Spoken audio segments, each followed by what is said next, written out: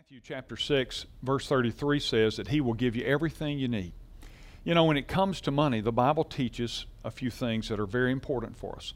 First, that God wants you to have enough to meet any size of need that you may face. Think about it.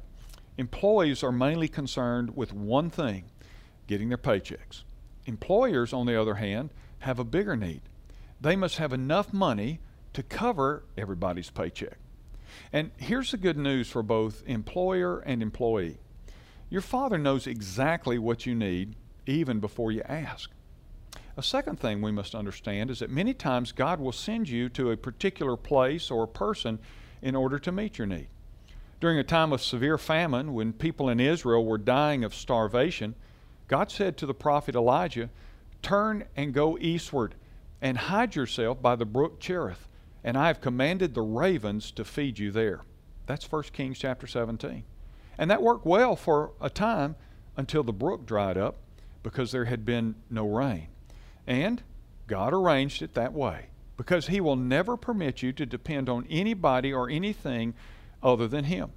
He'll even dry up your brook in order to send you back to your true source, which is Him.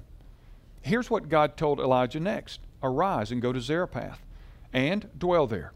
Behold, I've commanded a widow woman to sustain you."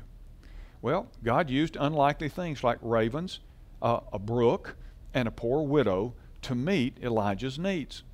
So stop trying to figure God out and how He'll do it. Instead, trust the one who hangs the earth on nothing, as Job wrote, and trust Him to use whomever, whatever, wherever, and whenever to meet your needs. So today, if you're wondering, God, where's it going to come from? Turn your eyes on Him.